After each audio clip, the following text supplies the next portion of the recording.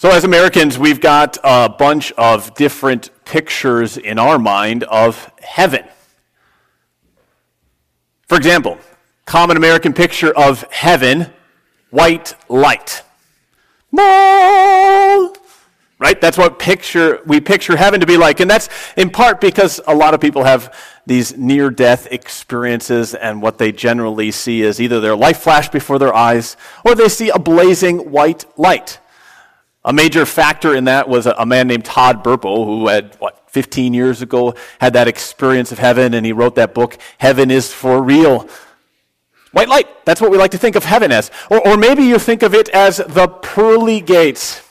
There's one little phrase in Revelation where the Bible mentions pearly gates, but, really, we get it from our jokes, don't we? 3 men met St. Peter at the pearly gates. I don't know how you finish it. I think we'll leave that for at home later. Or another way we like to picture heaven, cabin at the lake. What does everybody say? It's my little slice of, right? In fact, that got legitimized a few years ago by that book, The Shack. I don't know if any of you read it. Where was God? Not on a throne, or a glorious scene, or a mountain, cabin by the lake. Maybe another one that we like to think of, popular in religious circles, a large congregational worship gathering. Our synod, our denomination, just had a leadership conference a couple of weeks ago, and there was 2,000 people there. It was really neat to see and to hear all the people say, man, it was just like heaven when they had church. I don't know if it was, but they liked it. We have these pictures in our minds, don't we, of heaven and what heaven is like. I wonder how many of those are biblical. I don't think it's all wrong for us to imagine heaven in our own way. There's so many pictures in the Bible of what heaven's like. It's hard to say this has to be the way you picture heaven. Still, I wonder how many of those are biblical. You know what the most common pictures in the Bible for heaven are? What's the most common one in the Bible? City. The most common biblical picture for eternity and heaven is city. The last picture in the Bible for heaven is a city. I saw the holy city coming down out of heaven like a bride. That's what God says heaven's like. And it's not a boring city. It's a gorgeous city. Still, it's a city. I know how a lot of you feel about cities. Or another common picture is a house. Jesus says, in my Father's house are many rooms. But it's not a cabin, a little shack by the lake. What is it? It's a mansion. It's a mansion that has more rooms than you can possibly imagine. Or another common picture is a land. Jesus, the writer to the Hebrews, I should say, the writer to the Hebrews says, we imagine a better country. We hope for a better country, a better land. That's one of the most common pictures of heaven because the Hebrews, the Israelites, were looking for the promised land. I know you all like being Americans. You would never dream of leaving America, right? But if you want to go to another land, then you get the biblical picture of heaven. If you're ready to leave, now you're ready for heaven. But you know what Jesus' favorite picture was? What was Jesus' favorite picture for heaven? A banquet. The one thing that Jesus loved to picture heaven. Remember the parable of the great banquet? And today's story is the same thing. Jesus liked heaven as a banquet, a really big wedding feast. And I think that's really interesting. I think that's really significant. A lot of people, I talk with them about heaven, and their two things that they say about heaven are, well, it's perfect, and 2, nobody knows what it's like. And I say to them, actually, somebody does. Jesus does. Jesus does. And what does he tell heaven is like? Jesus tells us heaven's like a wedding banquet. And I bet you can guess, just like I can, why that is so awesome. I was just talking to my wife the other day about how I like going into my dad's workshop at home.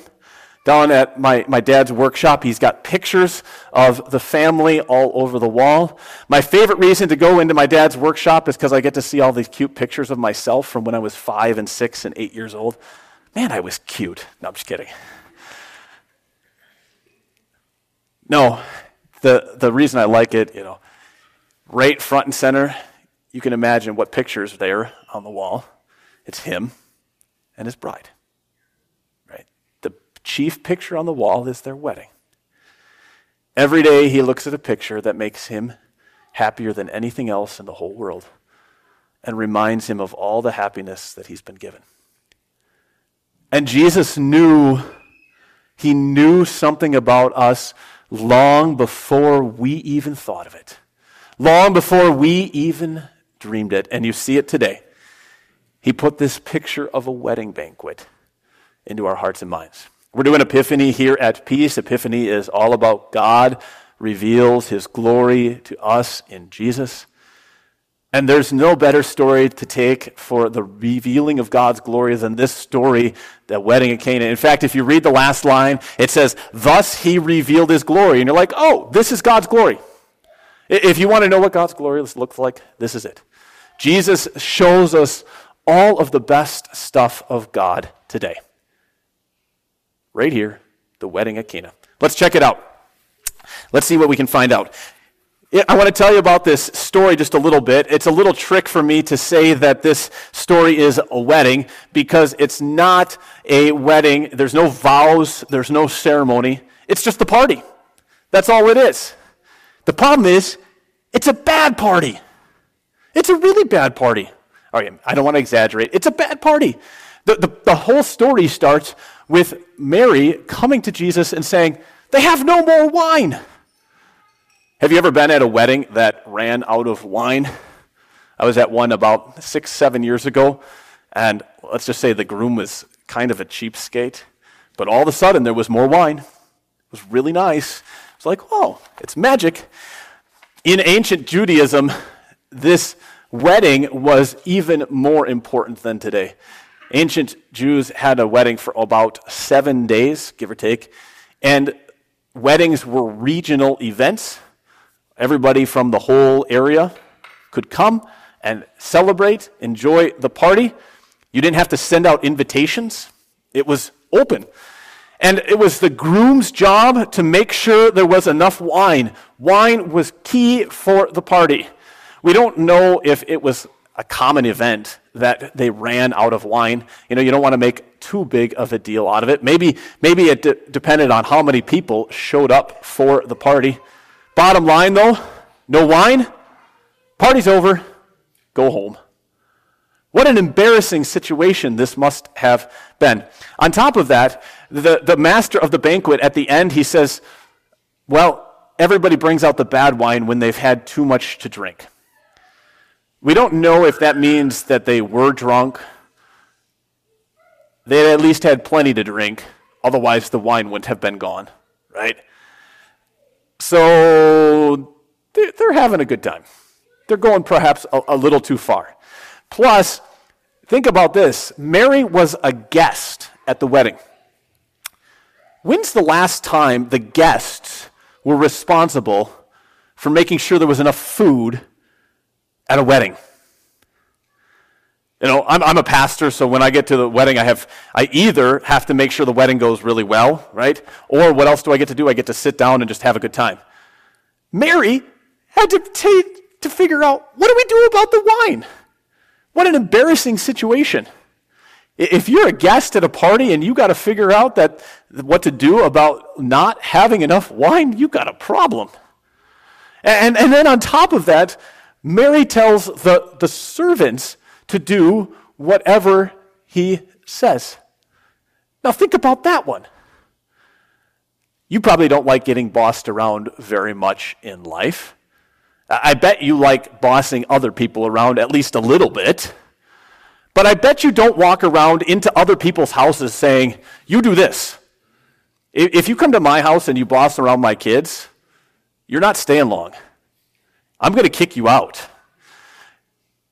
You certainly don't get to boss around my wife. What is Mary doing? She's telling the servants what to do? What's going on? This wedding is a disaster. It was an embarrassment. And I'm not making, I'm not exaggerating. I'm not making a bigger thing out of this than it has to be.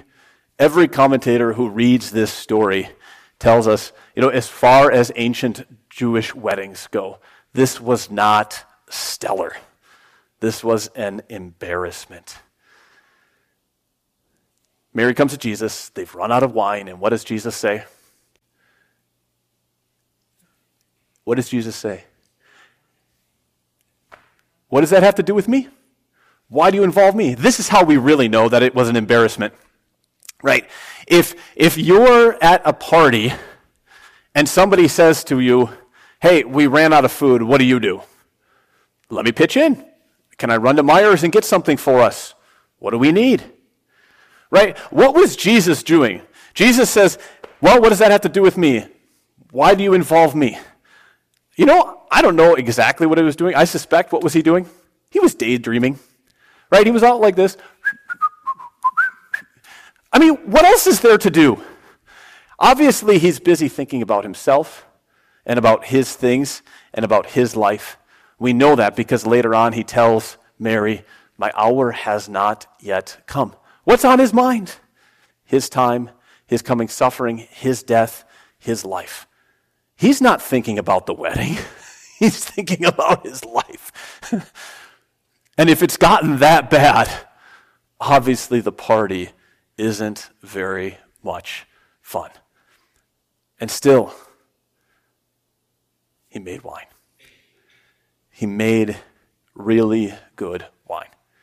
Got to notice this, right? He waited for everything to fall apart. He didn't even plan to do anything about it. He just let the whole thing fall apart. He even let his mother kind of say, hey, you got to do something about this. And then he finally did something about it. How many of us wouldn't like God to fix our lives before they get bad? Can we wait for God when they actually do get bad? What's the point of this passage, though? The point of this passage is easy, right? The point of this passage is Jesus Christ comes and he says, I'm the true groom. Your groom failed. He bombed it. And the wedding is a failure. I'm the real groom. He's saying, I have come, yes, to teach you the way of life. I've come to teach you the Ten Commandments. I've come to teach you rules and regulations. I've taught you how to live well. I have come to make sure your conduct is good and right with God. But even more than that, I have come to give you a really good party.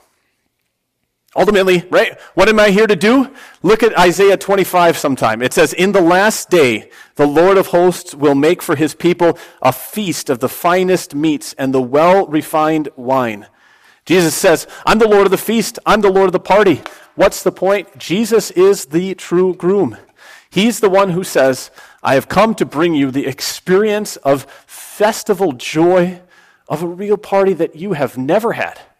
I have come to make sure that your wine never runs out, that your food never runs out. I have come to fill your life with that happiness and that joy that you can't get anywhere else. I think I kind of get what he is saying here just a little bit. And not because I pretend to be Jesus. Okay, so I'm not saying that. But I'm not a people pleaser. And some of you know that. You've told me, Pastor, sometimes you say things that don't make me very happy. I say, I'm sorry. Right, but what I am in life, I may not be a people pleaser, but I am a party thrower. I love a good party. And maybe you can tell.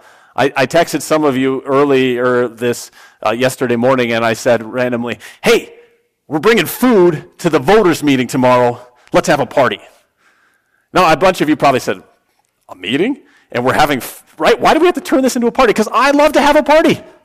I love to have a really good party. And I feel this obligation, this desire to make sure that there is enough wine for us to have fun, there is enough food so that we're never hungry, that there's enough drink so that we're never thirsty, so that there is forgiveness for the failures and hope for the hopeless,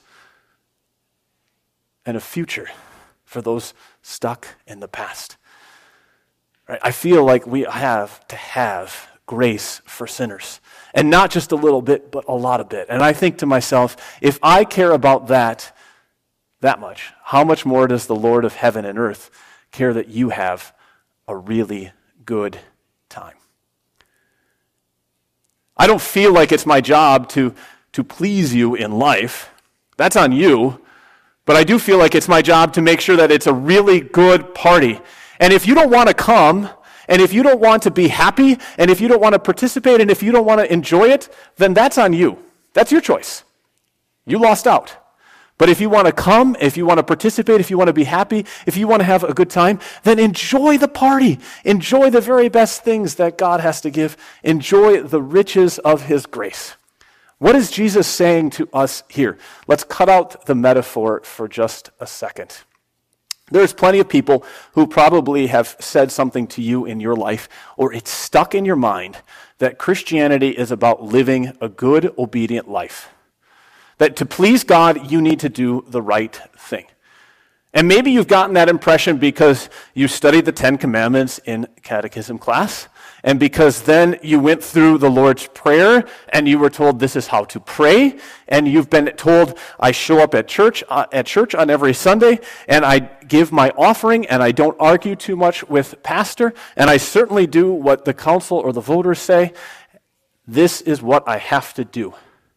And look what God says. He says, I want to give you a really good party. And if you are so stuck in the sin, in the hurt, let's say it like he says it, right? The embarrassment of your own life, that you don't want to come to the party, then that's on you. And Jesus is not trying to pick on you or yell at you or anything else, but he's saying, I have grace for the sinners. I have hope for the hopeless. I have life for those struggling in death. I have a future for those stuck in the past. I have food for the hungry. I have a home for the homeless. I have drink for the thirsty. I would give it all to you. Will you taste and see that I am good? Will you come to the party? Do you taste the joy? See, I can get not wanting to come to the party. And I can see that because when I was in college, I did not go to any of the big parties. Here I am saying I'm the guy that I love to have a good party, right? But I did not go to the big parties. And it was a simple reason. I can look back and I know exactly why. I didn't want to be a bad person. I didn't want to get stuck doing bad things, right? To be frank, all of the parties in college, the big parties, all you heard about were the horror stories. Now, those were probably one person out of 5,000 who did something stupid. But I didn't want to do anything wrong. And so what did I do? I skipped the parties. Some of you are probably so embarrassed by all of the things that you've experienced in your life because your life has run out like the wine ran out, because you're bossing the people around who shouldn't be told what to do, because you just don't know how to obey, that you don't want to go to the party. The party is for you. The party is for you, and it's awesome. And you just have to come and go to the party. And I'm sure, like I said, you've had a lot of people tell you that Christianity is about following the rules, doing the right thing, making sure you don't mess up your life. And if you get really deep into it, right, there's this message about denying yourself, emptying yourself, so that you humble yourself. All of that is true. All of that is absolutely true. But it misses the fact that Jesus would stop at nothing to make sure that the cup was full for your party. What do I mean by that? The end of this section, Jesus says, you can go to the next slide, he says, my hour has not come. My hour has not come. Jesus was not looking at his watch. and saying, I want this wedding to be over. He was probably not even staring at a sundial and saying, I hope this wedding is done soon. If you're at a wedding, what do you think about? If you're at a wedding, and especially if it gets boring, what do you end up thinking about? You end up thinking about your own wedding, right? And if you've been there if you haven't gotten married yet, you think about your wedding that might happen someday. What was Jesus thinking about? He was thinking about his own wedding. His own wedding to you, the people of God. In fact, in Revelation, right, it says, I saw the holy city, the new Jerusalem, coming down out of heaven from God, prepared what? As a bride, beautifully dressed for her husband. And I heard a loud voice from the throne saying, Blessed are those who are invited to the wedding supper of the Lamb. What Jesus is thinking about is his wedding day. He is thinking about the consummation beyond all consummations. He is thinking about the wedding feast that is better than every feast. He is thinking about the party that will never end. He is thinking about the greatest event in all of history.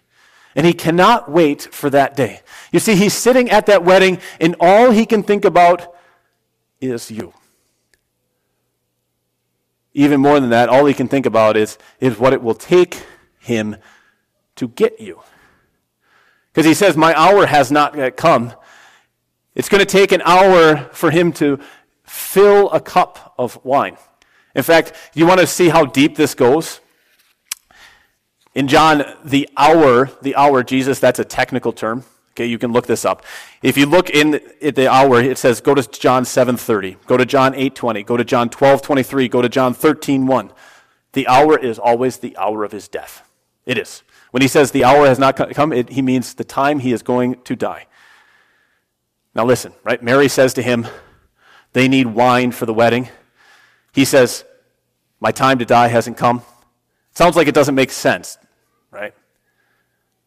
But what's he saying? He's saying, my time to fill the wine for your party isn't here yet. That comes later. And he shows that in even a deeper way. He wants the jars that are used for ceremonial washing. Right? The jars that are used for ceremonial washing. Why? What are the jars used for? They're used to wash away all the people's impurities so that they could come to the party. Right? So if you've been around a sick person, you have to wash your hands in that water. You not just any water, but that water, so that you can come to the party. If you've been around a dead person, you have to wash your hands so that you can come to the party. If you have cursed, or you have sworn, or you have slept with somebody that you have not married to, or you have lied, all of those things, you have to wash your hands in that water, those jars, so you can come to the party. And then he turns that water into wine. Do you see what he's saying? He's saying, my wine will really wash you clean. My wine is the better wine that will not just satisfy you, but it will really make you clean. He has nothing better on his heart and his mind than to get you ready for the very best party. So friends, come to the party. Enjoy it. Don't be like me, who stayed home from all those parties in college just because I was worried that I wouldn't be a good enough person if I did. Come to the party. Enjoy it. Let's celebrate. Because we have the very best groom who has poured out the best wine for this party. Let's pray. Lord Jesus, thank you. Thank you so much for making sure that the world that we get to live in, that Christianity as we follow you, is not a religion of law and obedience and making sure we do all of the right things. But it's a great party. It's a religion where we get to be filled with your grace. We pray that we would focus less on our obedience, less on our doing the right thing, less on making sure that we walk the right way, and more on your rich grace. Fill us up, Jesus, today with that grace. Let us drink deeply from your wine and taste and see that you really are good. We pray this in Jesus' name. Amen.